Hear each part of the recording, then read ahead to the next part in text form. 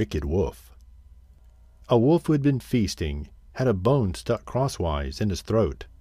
He couldn't neither get it up nor down, and of course he could not eat a thing. Naturally, that was an awful state of affairs for a greedy wolf. So away he hurried to see the crane. He was sure that she, with her long neck and bill, would easily be able to reach the bone and pull it out. "I will reward you handsomely," said the wolf, "if you pull the bone out of me." The crane, as you can imagine, was very uneasy about putting her head in the wolf's throat. But she was grasping in nature, so she did what the wolf asked her to do. When the wolf felt the bone gone, he started to walk away. "But what about my reward?" called the crane anxiously. "What?" snarled the wolf, whirling around. "Haven't you got it?